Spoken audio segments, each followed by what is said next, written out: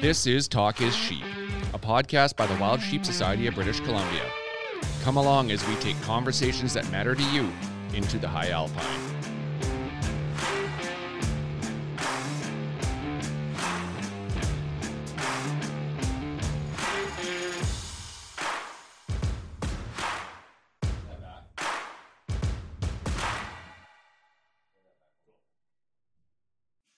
Mr. Hamilton, how goes your day? Well, sit in front of the computer, and it's nice outside. I want to be outside. It's weird, like 5 degrees again. It's really weird for Prince George this time of year. End of January, backside of winter. It's springtime. Sheep start sheep training, getting out in the hills, getting some exercise. Yeah, not till probably May here because, well, the amount of snow we have on the ground, that makes it a little difficult, and it's not fun. But yeah, definitely on the treadmill and got to put down the bags of chips. Right, that's what happens. Yeah. So, a couple housekeeping things. Just a reminder: our wild sheep raffles are still for sale. We're going to run them till March 12th, but they are selling out. So, I think I checked this morning. We're at 86% on our Barney Sheep Camp, and we've had a good push on our desert sheep hunt. There's we were down to the last couple hundred tickets on that. So yeah, if you're going to get some tickets on our wild sheep raffles, you need to do it now. We almost always sell out, and I think we'll probably be pretty darn close again this year. So. Oh, I don't see a problem with the Barneys or the sheep camp or the sheep raffle selling out. Yeah, throw in there. We've got a grizzly bear hunt as well, and you can't get one of those in BC. So that's a great one. We've got the owl-eyed hunt in Texas and the antelope hunt in Alberta. Those are some pretty awesome raffles to go for. So grab your tickets. Yeah, that owl-eyed hunt is pretty sweet. It's with Roddy McBride, one of the premier outfitters in the business. Daryl Hosker's chipped in. He's going to help pay for some flights, and CITES is going to be done on this thing. So all you need to do is get down there. Everything's going to be taken full. Actually, you don't even have to get down there. We're going to fly you down. This is all inclusive. We fly you down to Texas, out of BC. You do your hunt. You fly home. It's all covered by us. Food, everything. I think you got to buy a license, but again, we give you money to pay for that. And then the CITES is covered. So the hard work is done. Yeah, Dakota Taxidermy is going to complete the CITES work and ship it back to your place of residence. So yeah, it doesn't get any sweeter than that. Yeah, like the only thing you'd have to cover is the tip, and that's something that's going to be pretty easy and well worth saving up a little bit of money for that experience. So yeah, that's I want to win that hunt. So yeah, and then there's a premier pronghorn hunt with Silver Sage outfitters out of Brooks.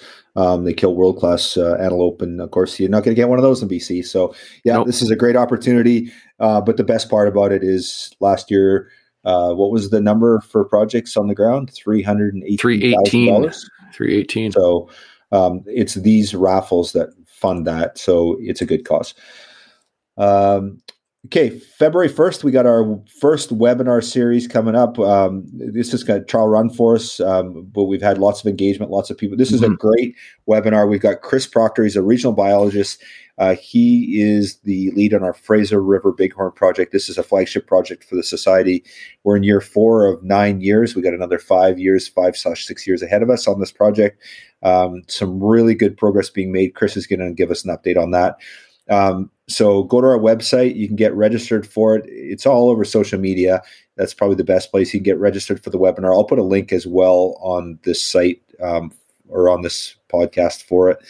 And yeah, come and listen. It's going to be a great. It's free. It's free, and you get to take part and ask questions about the Fraser River project and how the herds are reacting, or whatever you want to know about it. It's going to be intimate and interactive, we'll call it. Yeah, good time.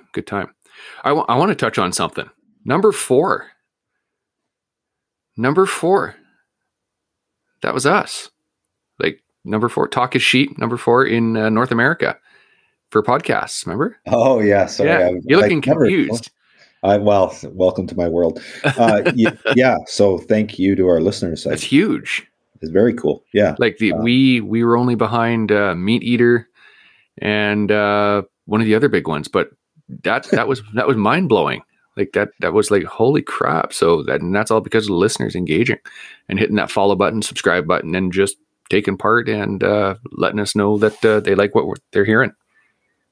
And keep the ideas coming. Like, this show is for you. We didn't really start with a vision. We just knew we wanted to communicate some of the work we're doing, talk about the projects we're involved in and conservation stuff, and add some value there. And thanks to you, yeah, we've grown. We're trying to do a better job. We got lots to learn. We're no Rogan, I'll give you that, but we're super passionate, and we listen to you guys. So you tell us what you want to hear, and we're bringing them to you. And we got some really cool guests coming up. We're really excited. We got 60 coming up. We're trying to get somebody special for that one. And yeah, thank you to everyone for just following along. We love hearing from you. So this is episode 59, and we're joined by Siobhan Darlington. She's currently doing a project around cougars in southern BC. It's through UBC Okanagan. Fantastic project Siobhan's done. She's done some other papers, some really fascinating work, and she's kind of an up-and-comer in the science community in BC, and just an honor to have her on the show. She's doing her PhD work around this cougar study, and we talked to her a little bit about her work in northern Alberta and northern BC around. It was mainly centric around whitetail, but she touches on the caribou work there. So there's some predator-prey concerns around that. We touch on that, and then we talk about her cougar project. A little bit of bighorn stuff, but really it's more general about cougars, and just a really good listen with Siobhan. Yeah, I think we should do a giveaway again. We should announce the giveaway from the Laura Zara episode. We had Nathan was the winner on that one. Yeah, right? That's right. Nathan emailed and said that she has a Malinois, or as I call it, a Maligator. That's 100% correct. So Nathan, hopefully you're listening. Fire us another email at communications@wildsheepsociety.com with your mailing address, and we'll get something cool shipped out to you. Absolutely. So congrats on that, Nathan. So we're going to do a giveaway here, and you're going to have to listen to the whole podcast. We're not making it easy for you, but you need to tell us, what did you come up with, Steve? What does Siobhan say her favorite name for a cougar is? Yeah, that's a good one. So do you have a favorite name? There's 50 names to them. So do you have a favorite? At least I've always been partial just calling them cougars. Cougars, mountain lions, things like that. I've never really jumped outside that box there. I've never really called them puma or anything else. But yeah, like you said, there's a ton of names that they're called. I call them delicious. Right, I've had them at game banquets, and they're once you get over that mental block of what it is and try it, it's wow. I've had a bunch of people, first timers at game banquets, and said, no, give it a try. You'll really like it. And they're always converted, and they go, holy crap, that's not what I thought it was. I'll share your sentiment. Yeah, white meat, and it's really I like it. We've served at Jurassic a few times, and yeah, fascinating. I really enjoy it, actually. So yeah. Anyway, episode 59 with Siobhan Darlington. Enjoy, and thanks everyone for tuning in. If you looked up the words conservation superhero in the dictionary, you would see a picture of our friend Omer from Precision Optics. A tireless donor and supporter of all things wild sheep, Precision Optics, located in Quesnel, British Columbia, truly stands alone in the high alpine. From optics to rifles to outdoor gear and a knowledge that cannot be surpassed, toss in that killer smile and you have a total conservation package. Precision Optics, we are truly thankful for the support you show us every step of the way. Find them online at precisionoptics.net or in Aroma Foods, located just off Highway 97 in Quesnel, BC. Good morning, Siobhan. Welcome to the show. Thank you, Kyle, for having me on today. I appreciate it. So you're zooming in or squatting in from the interior, I understand, of British Columbia? Yes, I'm based in Kelowna. Based at the University of British Columbia, Okanagan. Okay, very cool. So where are you at in your, you're working on your master's, your PhD? I think it's your PhD now that you're working on. Is that correct, Siobhan? Or? Yes, so I'm just over 2 years into my PhD research at UBCO. So I started in January 2020. Very cool. So now let's just back up the bus and kind of let's talk about a young Siobhan, where you came from, how you ended up. I know you're not from BC, and I'm really curious to hear about a typical day in the life of Siobhan, because chasing cougars around the bush sounds pretty exciting. But I'm guessing you're not doing that 12 hours a day, 7 days a week. But anyway, let's go back to your early days, where you grew up, and kind of your interest, I guess, in wildlife, really. Sure, yeah. So I don't know if you can tell, but I'm from Nova Scotia. I think I have a bit of a mesh between a Nova Scotia and a British Columbia accent at this point in my life. But yeah, I'm from Halifax, so I grew up there, and I went to university at Dalhousie for my undergraduate degree in biology. So I had an interest in the environment from a young age. I had a teacher, Madame Shelley, when I was a kid, who taught us all about recycling and composting and caring about the environment. And that really struck a chord with me when I was 11. And I didn't always know I wanted to work with wildlife, but I really had a passion for my pet cat.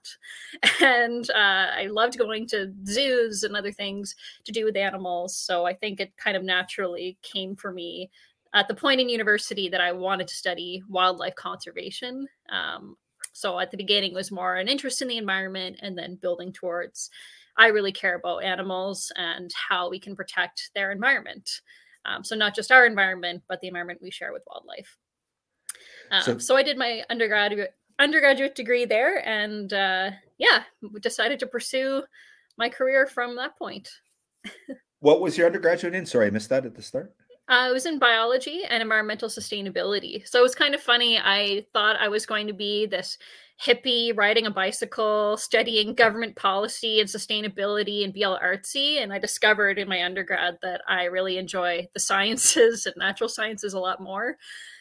So I started steering more towards conservation as opposed to the more government side of things. And now I'm coming full circle a little bit more around policy later in my career. Very cool. So you did your grad there, and then where did you go after there in terms of schooling? You did your master's in out west here? Or? Yeah, so after my undergraduate degree, it's tough to find a job in the environment in Nova Scotia. So I worked just after my undergraduate degree an internship with the Nature Conservancy of Canada in New Brunswick.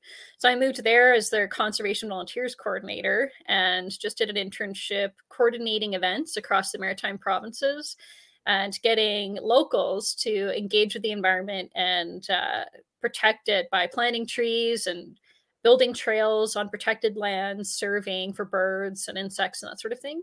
But I learned in that position that I really wanted to do more field work. So I enjoyed working with local communities, but it was a minor aspect of my job was getting outside. Most of it was desk work. So I learned that I really wanted to do more science and pursued my master's at the University of Victoria. So I ended up moving across the country to the other coast. And I picked Victoria because it's most similar to Halifax, and that was a big move to do by myself. So I was brave, and I packed up all my things on my own and went to UVic, and haven't looked back since. I've been in BC and a bit in Alberta ever since 2015. And I pursued my work with Dr. Jason Fisher and John Volpe, studying white-tailed deer in northeastern Alberta. So I was lucky I got to work in Victoria, but my research was in northern Alberta, and I didn't have to live there. So can we just touch a little bit on that? So your white-tailed deer study, was a lot of it classroom oriented, or like working from the home office, or was there lots on the ground doing collar work and that sort of stuff, and being out there on the ground involved with that? What did that look like for you? So good question. So I came on after the collaring had already been done. So the collaring occurred in 2012 through 2014. So 38 deer does were fitted with GPS collars. And I came on in 2016, starting on that project at UVic. So I was mainly doing the analysis with the collar data. However, we did also have a camera grid with 62 remote cameras deployed on the landscape. And I was able to go out to Christina Lake and Conklin and service the trail cameras. So I did get to see the study area, and I did see deer, and I even saw caribou when I was there. So part of my research was investigating not only deer movement and habitat use in the Conklin area, where there's a lot of heavy industrial disturbance, but the implications of having deer on that landscape for woodland caribou that are in decline. Cool. So I got a ton of questions around that, but we're kind of doing the chronology of Siobhan. So I'm going to continue on with that, but we'll come back and touch on that stuff. So, okay. So now you really recently released your first person paper. I think, was that how you called it? First authored. First authored. Okay. Right. So that means, and I'm not a scientist, so, but that's, your name's the first one. So you're kind of the lead. Is that my correct understanding on that? Yeah. So it's a collaboration, but it was primarily me who did the analyses and writing and all of that, but with help from all of the other authors as well. Cool. So now, was that paper relating to the whitetail study, or was that an independent study? So this is related to my master's research, yes. So okay. It took a few years to get the analyses just the way we wanted. I had already finished my thesis in 2018, and you know how life gets. You get busy doing other research projects and things get on the back burner, but I'm glad that that paper's finally out. But yeah, so that was part of my research at UVic. Well, congratulations on getting that first paper out, and yeah, that's really exciting. And we'll touch on that more in a few minutes here. So you completed your master's in 2018, and then talk us through the PhD and what's going on with that and how that's worked. Sure. So I finished my master's in 2018. I did actually do a stint in Alberta before starting my PhD. So I worked for FRI Research based in Hinton, working on white-tailed deer there and caribou, also doing a bit of modeling for grizzly bear and caribou around mountain pine beetle and natural causes of landscape disturbance. So they have massive problems in the Jasper Hinton area with mountain pine beetle. And there's really not a lot of research that's been done on how caribou and grizzly bear, both species at risk in Alberta, respond to mass swaths of mountain pine beetle taking out forest cover and changing lichen composition and that sort of thing. So I worked there doing some modeling for that and catching deer. So I did get to collar and trap white-tailed deer finally doing that project. And my interest in cougars really came, I had a bit of an interest in cougars before that because I studied the predators of deer in northeastern Alberta, but we didn't have cougars coming in to our cameras or anything like that really in Lac La Biche. But when I was in Hinton, we had cougars on our cameras coming into our deer traps.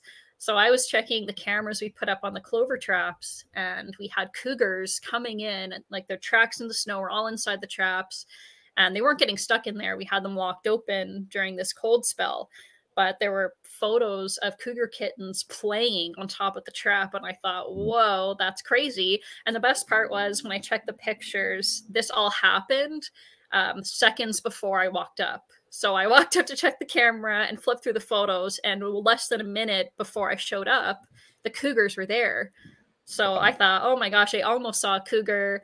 That's crazy. I've never seen one before, and I can't believe they're probably close to me, watching me right now. So I really wanted to pursue something on cougars and deer, and that's what led me to applying for this PhD that I'm doing now in British Columbia. Is that appeal was there already for me between the two species. Cool. So talk us through that. So my understanding, UBC Okanagan, I seen Dr. Adam Ford. I think you're part of working under him, and maybe another doctor as well. So tell us about that evolution and how you got involved. Obviously, we know the interest part of it, but how did you come to be in the Okanagan? Yeah, so Dr. Karen Hodges and Dr. Adam Ford were approached by TJ Goliath at the Flynn Row in Penticton, the Ministry of Forests, blah, blah, blah. Yeah, Ministry of Alphabet Soup. Yeah. And so he had an idea to do some cougar work in the Okanagan. He did his master's on lynx and bobcat with Dr. Karen Hodges. So there was an interest in big cats for him. and thought, hey, I think there's a knowledge gap here with cougars. We have this mule deer study already underway. Why don't we build on it by doing something with cougars? So they came together and advertised to hire a student. And I saw that advertisement and applied right away. I was very excited about that. Especially the opportunity to work hands-on collaring cougars and being involved with every aspect of the study. So it hadn't started yet. There was like no funding, nothing in place, just an idea really. And by the time I came on, they had purchased the collars, and the project was starting to develop in terms of our objectives. And I really had the opportunity to help out getting grant funding, starting from scratch, and going through all the stages of putting together this huge collaboration. Yeah, TJ's great. We helped him out. I'm in Prince George, and with his Lynx Bobcat, there was a trail camera picture that was up for debate. People said, "Oh, it's a Bobcat in Prince George," and yeah, worked pretty closely with him. Yeah, good guy. Very cool, Siobhan. So let's harken back, I guess, to your master's work and your project there, and the paper that you recently released, and maybe just give us an overview of what that paper was about. It's very interesting. I know it's an Alberta study and it's around deer. A lot of our listeners are sheep centric, but I think probably aspects of that paper relate to disturbances in northern British Columbia and how they've affected the caribou and possibly some sheep as well. So, and predator management and predator involvement and that sort of thing. So yeah, if you don't mind talking about that, I'd love to hear. I've read your paper and really enjoyed it actually. But there's a lot I didn't understand as well. So I'd love to hear it from your mouth, I guess. So. Sure. Yeah. So for this paper, we were really interested in understanding what the drivers are of white-tailed deer habitat use in northern Alberta. So to back up a bit, white-tailed deer have been expanding the limits of their northern range for 50, 60 years in Canada, moving further north in Alberta through northern British Columbia into the southern Yukon. And there was a study in 2014 and 2016 out of the University of Alberta looking at whether land use change from development or climate change were kind of the causal factors of deer moving north. So that was a really interesting study that looked at this, and they found that climate change was the main driver. But what they didn't do in that study was really analyze land use in more detail. So all the different types of disturbances, like legacy seismic lines that are cause huge amounts of deforestation and create this grid and sight lines for predators. And we know from other studies too that predators like wolves are using those features to navigate faster and farther through the landscape to target their prey. So if a wolf can see really far away down a seismic line that's totally clear, what chance do prey have in that environment? It's very difficult for them to find anywhere to evade predators. So that study didn't look in too much of the weeds of the different types of disturbances. So we really wanted to look at that side of things, because it's interesting that deer occur really intensively in big numbers in these areas that are heavily developed by industry. But their population numbers aren't consistent if it's just climate driven across the country. So we're not seeing in neighboring Saskatchewan, where there's less development, on the other side of the border at the same latitude as many deer. So there has to be a combination of factors that's creating the suitable environment for deer to thrive in the winter. So why are they, successful in the winter? They must have a lot of access to food. Their population's been able to grow and occupy that landscape year after year, even after a severe winter. So we wanted to look at things like deforestation from clear cuts and seismic lines, roads, and all of these factors to see, well, which ones are important for deer and which ones aren't. Is there anything deterring deer from living here? Or are we just making this a deer's paradise? Making really good food, forage, access for deer. And, there's not enough hunters in the area that can limit this population. It's very difficult, as you probably know, to control deer numbers when they get out of hand. Now, just out of curiosity, is there a scenario where white-tailed deer will start competing with caribou in northern climates? That that's a factor? Is that something that was on the radar? Obviously, that wasn't the focus of your study, but is something that you came across in the work that you were doing? Yeah, so what we call that, we refer to this as a parent competition, is when the number of one prey indirectly affects another prey species negatively through a shared predator. So if the deer populations in northeastern Alberta are climbing and they're this basically buffet of deer on the landscape for wolves and bears, that means that they can support higher predator numbers. So this is how they negatively impact caribou. So there are a couple caribou ranges that overlap our study: the Cold Lake caribou and Athabasca East caribou herds. So we saw on our trail cameras in our study very few detections for caribou. They're heavily in decline. They do fairly well in the Cold Lake range because there's a military base where they're essentially protected from development. And we see that in other military bases elsewhere in the country where there's more mature stands, better food, that sort of thing, more protected from predators or industrial disturbance.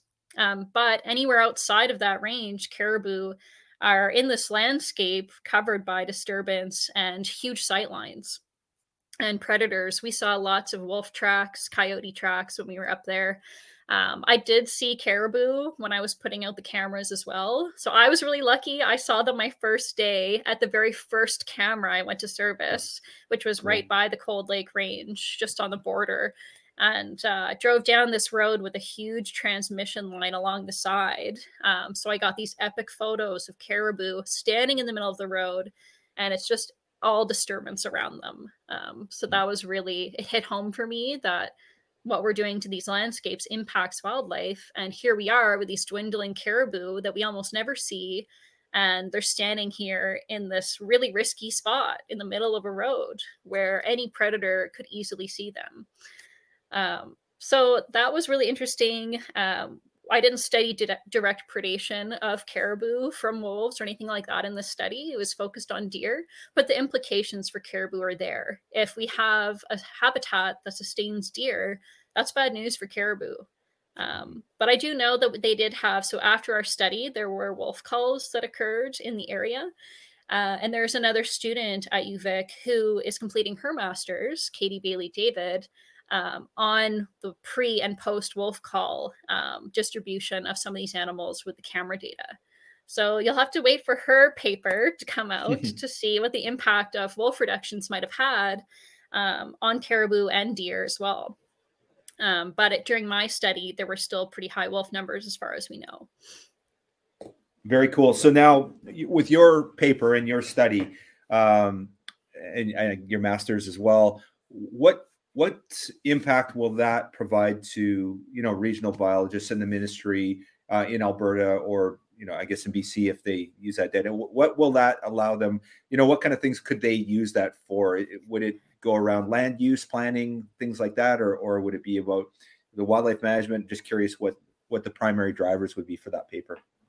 Yeah, absolutely. I think there are a couple things we can take away from this work. So one is that deer are in the eastern part of the range, and where we are in this study near Lac La Biche and Conklin, is that deer use roadside verges. They use areas that are clear cut and have regenerating plant growth. So anywhere where you're cutting forests and providing new food for deer, you're helping those deer stay in the area and use the landscape, and that's benefiting them. So a lot of focus for caribou conservation has been to slow down predators, so direct removal of predators, and also restoring seismic lines and making seismic lines difficult for wolves to travel down. So that's been a focus of conservation, but we haven't really been looking at it in the lens of prey that sustain wolves too.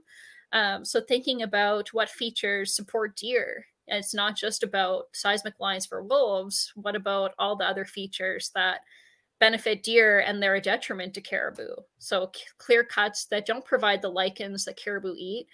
So that's not good habitat for caribou, but it is good habitat for deer. So thinking about how cut blocks are managed, how roadside verges are managed, roads that are deactivated, no longer used, they take a long time to regenerate too. So thinking about road management and land use planning that way, and just trying to reverse some of the negative effects of building roads constantly in this landscape. And if you see it from a bird's eye view, it's really something to see is how many seismic lines and roads and cut blocks there are in the boreal forest up there. And it's no surprise that that's a huge factor in affecting these wildlife interactions between predator and prey. So really thinking about how we can restore this habitat, not just for caribou, but limiting it for deer, because deer didn't used to be there. So we can look to the future in other caribou range further and further north as deer continue to move forward, at the northern extent of their range. How can we get ahead of this so that it's not a huge problem, hopefully in the future, for other caribou herds? Mm-hmm. And then, I guess in southern BC and I guess central in some capacity, they're competing, mule deer competing as well, right? Because whitetail just seem to be such a resilient species, and they just are able to grow and grow and grow and increase their range. So are we seeing decreasing? And I think mule deer numbers in British Columbia are down from my understanding. Is that at the hands of whitetails or not? Was that part of your study at all as well? So it wasn't part of my study for my master's, but it is something that I'm looking at in my PhD, because we are looking at mule deer populations in decline in the southern interior, and white-tailed deer are a factor in part of that range. So we do see some whitetails where we are here in the Okanagan. There are fewer whitetails than mule deer. We don't know how many exactly of each, but it's evident that they're not as established here as in the Kootenays, for example. So when we were looking at my PhD research in cougar predation, we can see what prey are available to cougars, and it's very clear that white-tailed deer are far outnumber mule deer in the Kootenays as cougar prey.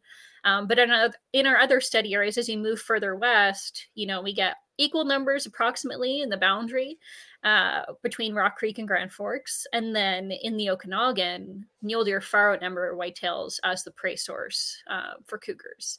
So we can see how we have fewer mule deer in the Kootenays, and that might be because whitetail are established there now and might be out competing them there. So I'm not an expert on mule deer. You'll have to ask Chloe Wright, a PhD student studying mule deer. She knows this a lot better than I do. But I think that's certainly a factor. Cool. And forgive me for going off on these shoots. I know there's your core that, and again, I read the paper, so I should know better, but these are always intriguing questions. So let's go back to your study and the core of that. You talked about industry disturbances and seismic lines and cut blocks. How about climate change? How much of a factor? I know that's one of the components you looked at. Can you talk a little bit about climate change and how that affected whitetail populations as well? Yeah, so we know from other studies that deer populations are limited by severe winters. So if they can't access food, there's too much snow. Snow depth is hard to move through deep snow if you're a deer. The northern limits or deep snow depths and stuff like that. So climate change is certainly a factor in terms of more mild winters occurring in the north. So as fewer and fewer severe winters occur, the landscape is more suitable for deer. We didn't look at climate change specifically in this study. We were focused more on land use change and the human side of things that's more directly impacting the landscape rather than indirect human effects. However, we did look at seasonal effects in white-tailed deer, and we found that their habitat use didn't change a lot between the seasons. There were some differences and a few different features here and there, but overall, deer were still using a lot of human land use features in winter as much as in summer. So we know that even though there might be milder winter, a lot of these other land use features are playing a role year round. So in the fall, they're able to use cut blocks. In the winter, they can still benefit from cut blocks in some areas. So there's still that forage is still there for them to access, and we're just opening that landscape up for them. So we're not seeing a huge drop off in deer numbers in the winter. So that's part of it as well. So you would expect that if there's really hard winters, deer numbers would decline and then potentially rebound. But with fewer severe winters, we're not seeing that drop off of deer as much anymore. So that's where climate change can be an impact here, is that it's not limiting the population as much as it used to. Okay, so Siobhan, earlier you referenced pine beetle, and I think this maybe is part of the climate change piece in the sense that winters aren't as severe, so the pine beetle aren't as affected. Can you talk a little bit how pine beetle and what impact that has had on your study in the whitetails as well? Yeah, so I didn't look at mountain pine beetle in the Lac Les Biches area. This was with my work at FRI around caribou and grizzly bears. But what we did find there is that the mountain pine beetle outbreaks in Western Alberta are really out of control because if there's fewer severe winters, the pine beetle can still proliferate and very quickly. If you go to Jasper in the last few years, the whole park is covered in mountain pine beetle infestation. It's everywhere.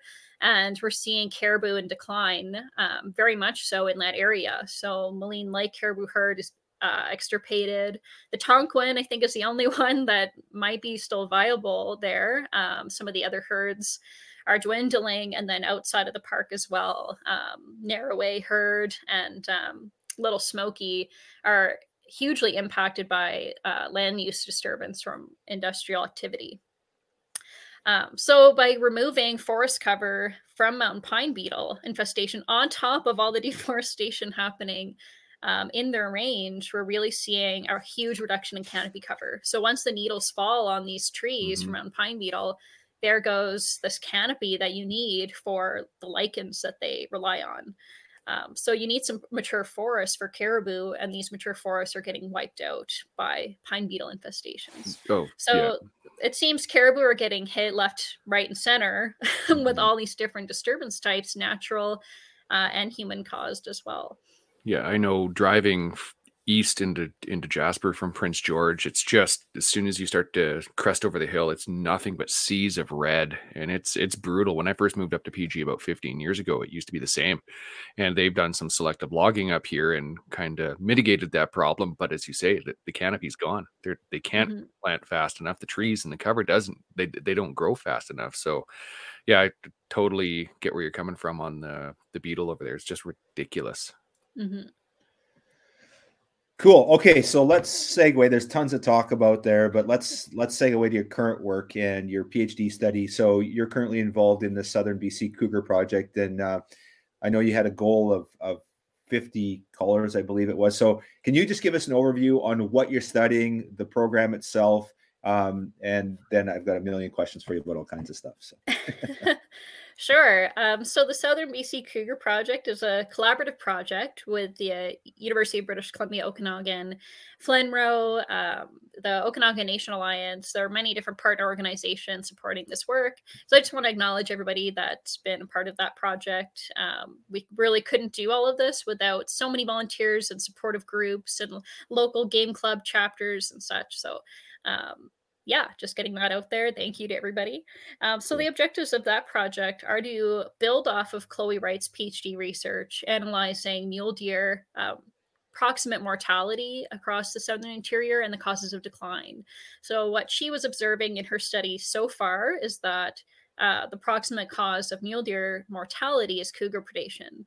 So our study is building off of that to analyze where cougars are killing their prey. How many cougars are there even? Because we don't know how many cougars there are in the interior and whether density might be an issue or not. Looking at their movement in the landscape and how they use disturbance types. So Chloe is looking at mule deer response to wildfire. And we know that in BC, we're getting increasingly intensive fires. And we just had a really big fire season just this last year. So what we want to know is whether fire is not just a good thing for deer or not. Is it important for cougars? So can cougars use disturbed landscapes from wildfires or clear cutting to hunt their prey more effectively, or is it drawing them to certain features because they might be producing food for ungulates? So we want to understand kind of the multiple levels of how disturbance types on the landscape affect predators and their prey. So we're looking at cougars, where they're occurring. We've collared 36 individuals so far, and our target is 40. So we're almost there. We're hoping to get our last 4 collars out this winter, and then we're hoping to continue to replace some collars and maintain our sample size over the next few years. Cool. And the duration of this project, like if you get the 40 on, and then how long does it continue to, and when will your paper come out on this potentially? Yeah, so isn't that the question every PhD loves to be asked? Every PhD student, when are you going to be done? Yeah. So we're 2 years in now. We're hoping that we'll finish the collaring this year, and it'll really just be some maintenance. Whether the project continues beyond 2 more years from now will be up to my advisors probably and our funders, whether they want to continue supporting the project and potentially have another student come on board. As much as I love cougars, I probably couldn't stay forever as much as I want to study cougars all the time. But I am hoping to begin my analysis. So we've done a lot of field work so far on the study. We've collared the 36 animals. And we've also been visiting cougar kill sites. So we've had technicians for 3 seasons now collecting data on what cougars are eating throughout the winter, spring, summer, and fall. And we also have volunteers helping with that as well, and the Okanagan Nation Alliance technicians. So we're hoping that we can continue the kill site investigations at least through the end of this summer coming up, and then use that data in my analysis in the next year. And then after that, I'll start writing. So probably a couple of years for my paper, but we're definitely getting close. We have the bulk of our data collected now. Which is exciting. And we've done, I think, about 900 cluster sites, which is the grouping of GPS locations where we think a kill could be for a cougar. They're not always a kill, but we've done 900 of those sites, and about 62% of those we find a carcass that a cougar was feeding on. Very cool. So let's just maybe just talk cougars in general, and then we'll jump into the specifics of the study. But let's just talk about historic range for some of our listeners. I think, I'm sure you're familiar with this book, Path of the Puma, by Jim Williams. Are you familiar with his work at all? Yeah, absolutely. I actually met Jim a couple of months ago, and he signed my copy of Path of the Puma. So thank you, Jim. Shout out to you. Yeah, this is a great book. I was actually on a northern BC wolf hunt last year, and I was reading this book, and I just it was fascinating. I couldn't put it down when I was sitting in a ground blind. But anyway, some really interesting work there, and he talks about the historic range. And I know you've done a good job of articulating that too. So run for our listeners the historic range and kind of what's happened to cougar numbers over the years, and then kind of where we're at today, I guess, if you don't mind, Siobhan, please. Yeah, sure. So some of you may or may not know that cougars used to occur all across North America. So they're limited today to the western side of North America. They run from the southern Yukon in pretty low numbers, but they occur from the southern Yukon all the way down to Patagonia. So they're the widest ranging terrestrial mammal, I believe, in the Americas, because they occur in so many different countries. They have over 50 different names because they occur in so many different places. But they only occur in North America from, Vancouver Island, approximately further west, over to the Dakotas. So there have been some small remnant populations in the Dakota Badlands of cougars breeding there, and in the last 10 years also in southwestern Saskatchewan, where in the Cypress Hills they discovered a population of breeding cougars. But that was only in the last 10 years that population was discovered. So they have been observed moving further east. There's also a remnant population of Florida panther. So they're isolated and genetically distinct from the other cougars in the rest of North America because they've been separated for so many years. But they're also, they're further east, but they're the only population that exists on that eastern side of North America. So there are sometimes dispersing cougars that move from these areas like the Badlands or Alberta into places like Manitoba and potentially even Northern Ontario, but there's not sustained populations in those places just yet. But they did occur even in Nova Scotia, 150 years ago or so. We had cougars there. We also had caribou. So it's really hard to imagine where I'm from that there used to be cougars and there were even caribou in Cape Breton. Historically speaking, not that long ago. But what happened to cougars, among other predators, are that they were heavily persecuted in the early 1900s, late 1800s.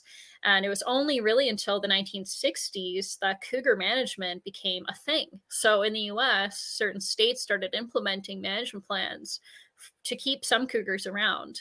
And this shows really how resilient cougars were, because there were bounties on cougars. 100 years ago, you could make a lot of money hunting cougars to get rid of them. So it was really only in the 1960s and 70s that states and provinces started to put regulations in place for cougar hunting and keeping them around. So we've seen them, start to recolonize the areas where they were essentially removed 100 years ago. So that's been really cool to observe and read about. And what I'm also interested in seeing is whether or not cougars might also be moving further north, similar to white-tailed deer. So we don't know a lot about how they might be shifting with climate change. There's a lot of unanswered questions around cougar distribution moving forward.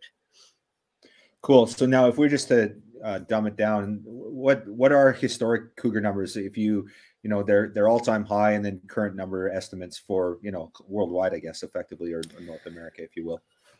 I think today, and you can't perfectly quote me on this because the estimates for cougar are so variable between provinces and countries, and it's really difficult to survey cougars, one, because they're so elusive. They're really difficult to, detect on cameras even to determine how many there are, and not many places have current density estimates. However, I think there's the ICUN has something like 50,000 cougars across their range, and Canada has just under a quarter of the global population, most of which are in British Columbia. There's a lower percentage in Alberta because the range is mainly in the Rockies and the foothills of Alberta, and not so much on the eastern side.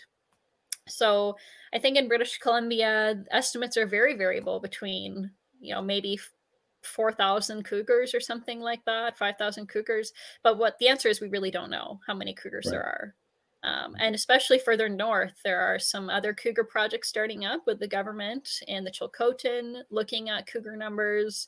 There's some interest and momentum looking at cougars in other places in British Columbia right now, which is exciting.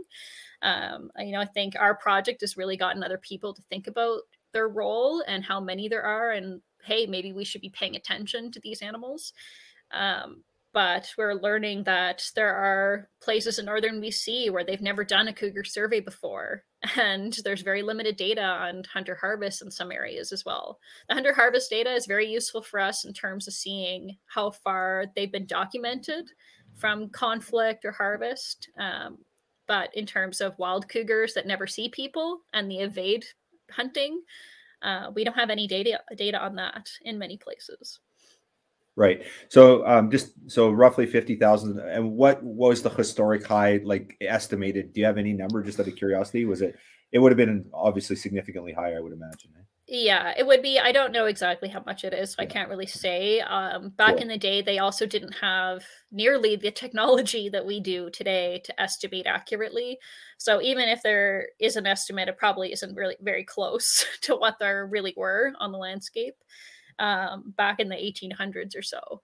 But you can imagine more than half of the US and Canada being wiped out, how many that would be potentially. But with human development too, I mean, pushing cougars further and further away, and more conflict, removing cougars coming into where people are, has been a huge factor as well. Okay, cool. All right. So now back to your study. So with your work, talk us through a normal day. And I know there's probably nothing normal about it, because and also I'm very aware that the project's, getting towards the end of the like on the ground work, and you're getting your last callers out. So it's evolving now, but what's a typical day for Siobhan Darlington? What does that look like for you, and what you're doing? Well, the exciting part about my work is that day to day, it's really different. So I have many days where I'm working on the computer, organizing people and the data, and looking at where we need to collect more cougar data. I'm looking at maps of cougars. Every day I check where the locations are for each cougar, and I look at how many sites we've done for each one. So it involves a lot of mapping and looking at data throughout the day. But you never know when you can get a call on this project. So sometimes I get a phone call, it's 5:00 and I'm about to sit down to dinner, and the conservation officers might have a cougar that I could call her and translocate. So, hey, I gotta go grab my truck and all this equipment and head out, and it's getting late, and now move a cougar before it gets dark. So that sort of thing. Sometimes we have a mortality signal come in. We had 2 cougars die on the project in the last week. And one was in the Kootenay study area and one was in our boundary study area. So one was from snaring and the other one was from predation by another cougar. So I get these mortality alerts on my phone and I have to figure out whether or not it's true, because sometimes the cougars fall asleep. Same thing happens with deer or other collared animals. They go to bed and the collar is not moving for a certain number of hours and it tricks you into thinking it's a mortality signal. Right. So usually I wait and see. I make sure that it's not moving before we drive 3 hours to go check it out. But organizing all of that too. So you never know day to day what could happen, or if another hounds person or hunter might be seeing a collared cougar and we need to go replace the battery for that cougar. So now we're rushing to go meet a hunter in the backcountry, on no notice. So I always joke with people who want to come out with them. Can you still hear me? You bet. Oh, I just logged out for some reason. My computer signed me out. Sorry, one sec. No worries. I can't believe I'm still on. Yeah. My computer just went completely black for a second. Oh, it went to sleep. That's happened before. Yeah. Oh, okay. We've had some of them run out of battery too, so we got to wait for a charging cable. So. Oh, yeah, I did plug mine in. Okay, yeah, you're good. So what was I saying? Your day. Yeah, so I do tell people who want to come out with me to do cougar work that I never know how long the day is going to be, because oftentimes the work is we work at all through the day, and then sometimes we're snowmobiling in the pitch black back to our trucks. It's the days usually are a lot longer than you think in the winter.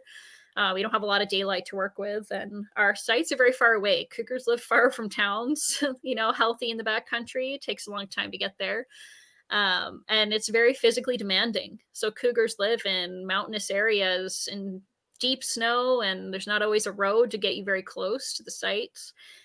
So you need snowshoes and a snowmobile and all this, and sometimes the equipment doesn't work for you. And anyway, so I come back usually with a lot of bruises, pretty tired, and my days are pretty long. But then the next day I might just be in the office for the next few days. So it's very variable, but it's exciting. I think that the work keeps me on my toes. And most people who want to come out with me, they don't ask to come out again when they experience one day of cougar Once field is work. enough. Yeah, cool. Yeah. So do you try and go on every single mortality, every one? Like, are you on those, or is there some where you just can't make it and you have someone go in your behest? Yeah, so if they're in the study area in the West Okanagan or the boundary, either myself or our hired technicians will go and investigate using the telemetry equipment and track down the collar. But in the Kootenays, since that study area is a 6-hour drive, we have partners over there with Pat Stent, a senior wildlife biologist at that office, and he has some partner technicians with the Nature Trust of British Columbia. They're helping us out. So it won't always be me investigating, but people who do go out for us will collect as much data as possible on cougar mortalities. We haven't had too many. I think we've had 7 or 8 total since we started. So it's not quite the same as mule deer that die all the time. On Chloe's study, she'll go out and collar the fawns in the spring when they drop, and then over half of her fawns have been predated, within a couple weeks. So we don't have quite as many mortality signals as the ungulate people do. So one of these things I see on Facebook all the time is you see a picture on somebody's trail camera or of a cougar that's got a collar on it, and people always come unglued and say you're choking it, it's in pain. So can you talk a little bit about what a collar is, what it's made of, and how it's sized, and does it fall off or whatever? Yeah, absolutely. So the collars that we use, they are the most advanced collars that are available, the ones that we're using. They're made with leather, so the leather belt is there and it has what's called a rod-off strip. So the rot-off strip is just made of material that degrades over time.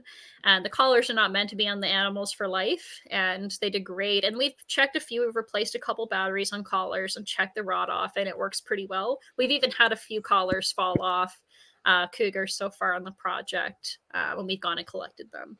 So they're not on the cougars for life, but we fit them so that we can fit 4 fingers or so and slide them underneath. So they can't get a whole paw under the collar. That's really important.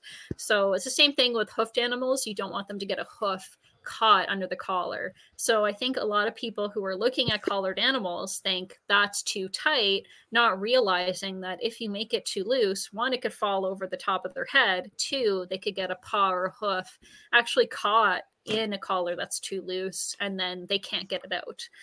So it's more dangerous to make a collar too loose, which is really, the fit is very important. We're very careful about that. They also have 2 compartments on carnivore collars. So on ungulate collars, there's 1 compartment. On cougars, there's 2, 1 for the battery, 1 for the computer. But the collar itself doesn't weigh very much. So it's less than, I think, 3% of the body weight of a cougar. So it looks heavier than it is. It weighs virtually nothing. So they design these collars to be as light as possible while being durable enough to withstand, a cougar going around in the backcountry in all weather conditions, taking down a moose, right? So they have to be durable enough that we can still get that data. But one thing I like to emphasize too is that we can get so much data from a single GPS collar on a cougar. We have learned so much about what they eat. We'd never find the food that they eat without the collar data. We also learn about where females den and give birth, how many kittens they have, whether they're male and female, how long the kittens live for. There's an abundance of information that we can learn from one single collar. So it's a small sacrifice to make to learn about this elusive species, because the alternative is to have virtually no data on them. Very cool. Yeah. So talk us through. So you obviously, it's way too early to analyze the data, but I know you've been watching these things and you have preliminary, things that you're learning. Talk a little bit about, I guess, the importance of, collaring a cat. I know kill sites are a big part of this, and then mortality and what's really impactful. And you kind of touched on it there, but let's go a little bit more into detail on the importance of the kill site. And I know. And maybe talk about the process. I know you got the trail cams up now and stuff, and that work is fascinating to me as well. I was blown away by some of your footage. So over to you on that stuff, Siobhan. Yeah. So what we're learning with the kill site investigations really comes down to cougar diet. And what's interesting is we don't know a lot about what cougars eat throughout the year. Many cougar studies out there have looked at cougar diet in North America, and it's mainly during the winter. There was a study in Alberta that was led by Kyle Knopf, and he looked at cougar diet throughout the year and found, hey, they were eating a lot of deer in the summer, more so than in the winter. And we find that in other studies, cougars tend to diversify their diet. So they eat more different animal species in the summer than in the winter when they focus more on deer. So we wanted to know, is British Columbia's southern interior more similar to what this study found in Alberta, or is it more similar to other places like Wyoming and Montana where they've studied cougars? Are cougars eating more different things, or are they eating even more mule deer in the summer than they do in the winter? And we're looking at different aspects of this. So looking at, like I mentioned before, the role of landscape disturbance. So wildfires in the summer, does that mean that cougars are honing in on deer in areas that have been recently burned and producing lots of plants for deer to forage on? We're also looking at the role of scavengers. So that's why we have cameras up on cougar kills. So we're looking at the role of other animals on the landscape, not just cougars, that rely on mule deer carcasses. So we've got tons of black bear footage coming into these cougar kills and stealing away cougars' food in the summer. So anytime black bears are out, we're getting black bears on all of our cameras. Same thing with coyotes. And looking at the interactions between those animals and thinking about whether or not that has any does it translate to cougars eating more deer because their food is being stolen all the time? Or does it have no impact because the cougar's done eating anyway and they move on when they choose to? So we're looking to see if black bears might be pushing cougars off their meal and making them kill even more mule deer. Is that why cougars are eating more mule deer than they might otherwise be? So looking at the whole ecosystem is really important. So not just cougars and deer, but all the other animals that they share the landscape with and compete for access to mule deer with. So we're looking to put all the pieces of the puzzle together, not just the cougar piece, if that makes sense. Yeah, and that makes, I was absolutely fascinated by that. Oh, did we lose you? I can hear you. No, okay. Still there. Okay, so I was just saying that I was absolutely fascinated by the kill site information, and just how many animals were frequenting the site, and for long after the carcass is completely been processed as well. Like there's nothing left, but there was so much activity there. So very interesting. So now, when you have a mortality, first of all, how many cats have you lost since the study of your subject animals? I think it's 7 or 8 now. I have to go back to my. We said 2, so I have to think about what our total was at, but it's not very many. And the different causes have been a couple from hunter harvest, but other reasons as well. So the one that we had most recently was from conflict with another cougar. So another cougar killed our female and consumed her. I actually skinned out the skull and everything, and I found the puncture marks of the cougar's lower canines into the back of our cougar's skull. And the upper canine teeth marks were all across the back of the head. So you could see how she had been attacked and punctured. And she also had a broken jaw, and she had puncture lines around her nose as well. So we could piece together the evidence to show that, hey, this cougar was killed by another cougar. I don't know if it was a female or a very young male. All I know is that the puncture marks line up with the size of a mature female. But it could be a young male that's around the same size. So that's been really interesting. Other causes, we had one recently that was caught in a trap or snare. Another that was possibly poisoned. It was inconclusive, but there were traces of poison in the system. Another one was human livestock conflict. So we had a cougar that was found on someone's property, and they believed the cougar was going after their livestock. So we are picking up and documenting many different causes of cougar mortality. There are a few we haven't documented yet. Like we haven't had any vehicle strikes yet, but in other places that's known to be a pretty big cause of cougar mortality. So we're also looking at road crossings for cougars to see what the risk is there too. Although we haven't detected that mortality cause just yet. Interesting. Now, with regards to, I think there was one case of infanticide as well. Am I correct in that? I think I read that in one of your studies. Yes, we actually had another one too. So we've had one collared cougar that when we went to go investigate what it was eating, it was a kitten. And then we've had some of our tagged kittens consumed by predators as well. And it's hard to tell when something really small is eaten by a predator, which one it was, especially in the summer when there's no tracks that you can see, fewer evidence to look at. But we do believe that some of our kittens born on the study were predated by male cougars, as other occurrences of infanticide.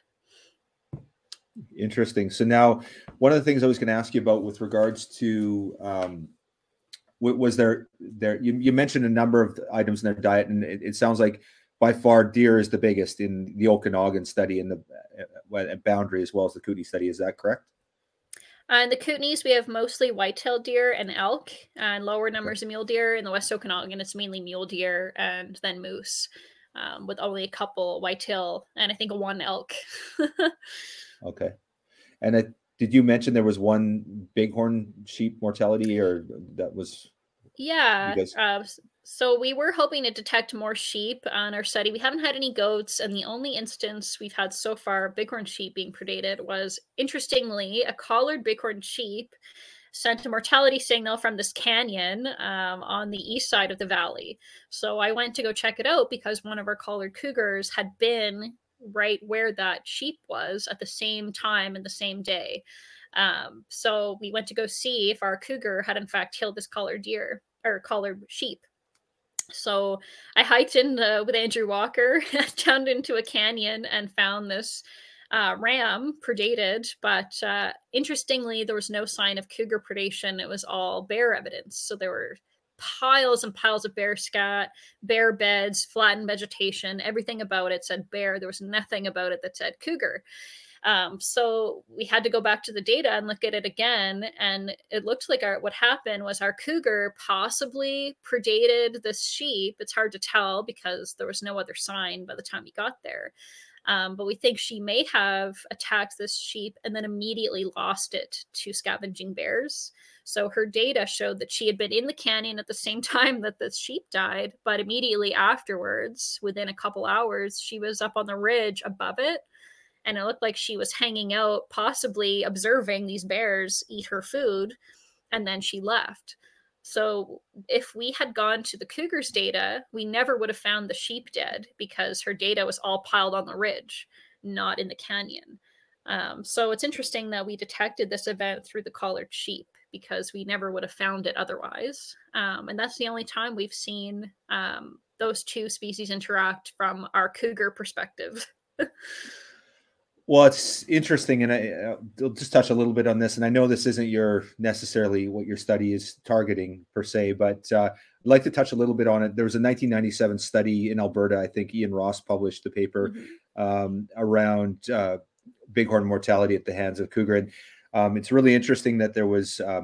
They talk about the high mortality rates, but you're not seeing that in the Okanagan, which is interesting, or in the Kootenays for that matter. But I guess. Is it because there's not a high population of sheep there, you think? Or because interesting, I one of the stats I've seen that 9% of one bighorn sheep population in Alberta and 26% of the lambs were killed by one female. So I found that very interesting. And I actually thought your study would show more bighorns in the Okanagan region and the Kootenay region than what we've seen. So just curious of your thoughts on something like that. Yeah, absolutely. So I think one of the factors in our study is that we don't have too many cougars that do overlap with bighorn sheep range. So we have, I think, 3 cougars that overlap substantially with bighorn sheep, and we haven't found any sheep at their kill sites so far. However, we only just collared one of them. So for the most of the studies so far, we haven't had very many cougars overlap with sheep. So I think that's part of it. Our one cougar on the east side of the valley where this event with the ram occurred, this cougar has been in a wildfire restricted area because of the big fires on the east side in the summer. So it's possible that cougar has eaten sheep and we haven't been able to access that side of the valley because of the restrictions to see what she's been eating. So it's possible that we just, because of these reasons, aren't detecting the bighorn predation that we might expect. But we are hoping that once we get our last few callers out, hopefully we'll have some more cougar activity overlapping with sheep to be able to look at this better. Maybe target some areas where sheep occur if we can. We can't always choose where we'd find a cougar, but we can do our best. But another thing too is that cougars tend to eat the prey that overlap in their range. So as long as there's food available, cougars will eat any animal that they come across that they can successfully predate. So any cougars, and there's been some studies in other places like on mines in Alberta, led by Megan Beal, where they had a couple of cougars that overlapped bighorn sheep herds on a mine, for instance. And that's mainly the food that they ate because that's mainly the food that was there in the range. They overlapped mainly sheep and there weren't too many other animals around to eat. So when you see specialization like that, sometimes it means a cougar has just established there because there's a food source. And if there were other deer and things around, they probably eat some of those too based on availability. And some specialization has been observed, but it's really rare and not always easy to prove that they're specifically targeting a certain species because they just like it better rather than that's just what's around where they live. And right. Cougar, sorry, go ahead. Basically a target-rich environment. So it's not that if they were deer there, they'd be eating deer. If they were elk, they'd eat elk. Yeah, exactly. So they tend to be a generalist predator. So they'll eat whatever is food where they live.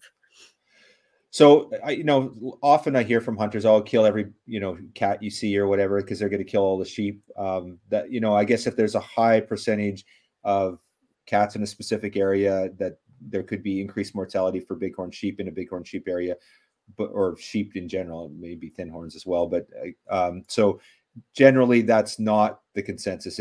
What's kind of the argument? I know Jim Williams, in his book, he worked very closely with the houndsman, and he was very careful. He tried to educate hunters that, cats aren't necessarily the evil that everyone perceives them to be. That, yeah, there may be high predation, but if you have a very balanced area and you have a cougar with a wide range, that they're not going to have an overly high, kill rate on sheep. Is my understanding? Am I correct on that, or am I out to lunch on it? Yeah, no, I would agree with that. And the other thing too to think about is that if we remove and target cougars for removal too, and this has been tried in a few places for bighorn sheep and for mule deer, species that are in decline, to remove a bunch of cougars, and hopefully that'll protect that vulnerable prey species from predation. It doesn't always work that way. So cougars defend territories very strongly against other cougars, especially males. So if you remove cougars from an area where there's sheep predation, you might be inviting more young cougars in who will feast on them. So it's really hard to keep them at bay if you're continually removing them. So it's not always the best answer, because if you remove an established cougar who's been defending that territory for years, you might have some dispersing young males that aren't familiar with what prey's there, and they could just see a bunch of sheep and go for it.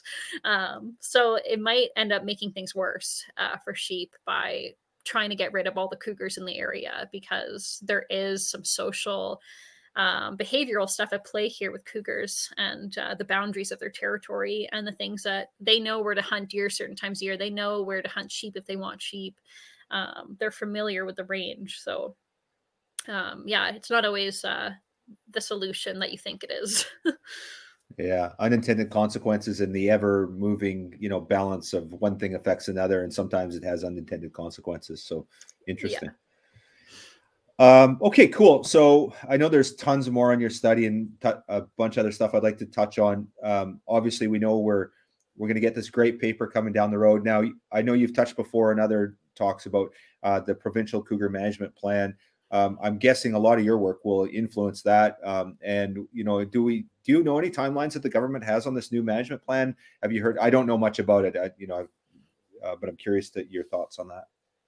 Yeah, so we are hoping that the Southern BC Cougar Project will help inform this plan. We are also working with Flinro currently in the West Okanagan to do a density estimate using biopsy sampling for cougars to better evaluate how many cougars there are in the area. And that will help the provincial management plan in terms of assessing how many cougars are here in the first place. And also our data will help contribute to things like cougar survival. What is the average age class for cougars in this part of the province? What are the causes of mortality? Are there habitat use, issues around cougars and their prey, that sort of thing? I don't know the timelines. It's government, so it's hard to say when some of these big documents are coming forward. I'm hoping that our work in the next 2 years will inform it. And I hope it won't come out too soon, because I'd like our results to be a part of it and, have more impact that way for our study. So I'm hopeful that, hopefully a few years after we're wrapped up here, that provincial management plan will come forward using not just our Cougar Project data, but like I say, some of these other projects in the Chilcotin, looking at cougars and caribou.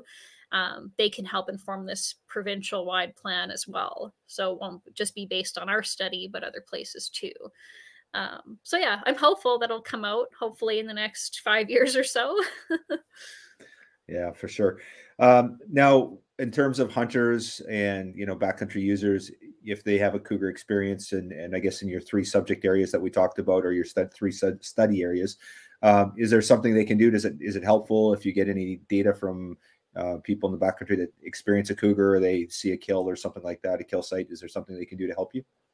Yeah, absolutely. So there are a couple things. If you did find a cougar kill in any of our 3 study areas, you can contact me. I do have a data sheet, and we do have volunteers that will fill them out. Whether they're from a collared cougar or not, it's still informative for our study if you determine that it is a cougar kill. Even if it's a mule deer mortality and it's killed by something else that may be of interest to Chloe. So it is helpful to document different causes of mortality for the two species in these study areas. If people do find fresh cougar tracks or see a cougar or have one on their camera, a lot of people have trail cameras out in the backcountry and might get a collared cougar. Please let us know. So there sometimes our callers don't connect all the time with satellite, and we might not get an update for a cougar in a while. So sometimes we've had people email us pictures of a collared cougar, and we'll look at it and go, oh my gosh, that's C8. We haven't seen her in 2 months. Perfect. They have a coordinate. We can go and try to get her collar fixed up. So anything like that is really helpful for us in the study areas. If you have information outside the study areas and it's interesting, I just like to see it anyway, even if I can't use it. I love to see people's footage from their cameras and hear about their experiences. Cool. So if someone wants to reach out, how do they get a hold of you, Siobhan? Would be bccougarproject@gmail.com is our email. We also have a website, is www.bccougarproject.weebly.com. And you can check out our blog posts, media, podcasts. I'll post a link to this podcast too. You can listen to it again and read about our project updates as well. We send out updates twice a year and post them on our website so people can learn what we're finding and new updates on how to volunteer as well. Cool. That awesome. Really, really fascinating study.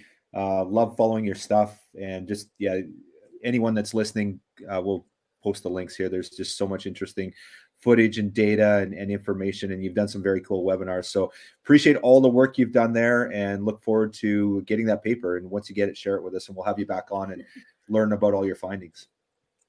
Amazing. Thank you too for having me on today. I really appreciate it. And I hope I've inspired a few people to, look into cougars. Just learn lots about them. They're not as scary as you think. They have very interesting behaviors, and they're all around us. So it's good to learn about their role in our environment. One last question. I think this is Ranella, ask Steve Ranella. They always debate the name of the cougar. So what's your favorite cougar name? My favorite name? Yeah, there's 50, right? Yeah, at least. I don't know. I think Mountain Screamer is a good one, or Ghost Cat. I think those are fun. I've heard Ghost Cat before. Yeah, Ghost Cat. But yeah, if you ever hear the call of a cougar, it is really eerie. So I like Mountain Screamer because I feel like it really encompasses their presence in the mountains and the sound that they make. So it's pretty cool. That's screech. Yeah. You hear it once, you know it. Very cool. Mountain Screamer. Love it. Thanks again, Siobhan, and appreciate your time. Amazing. Thank you.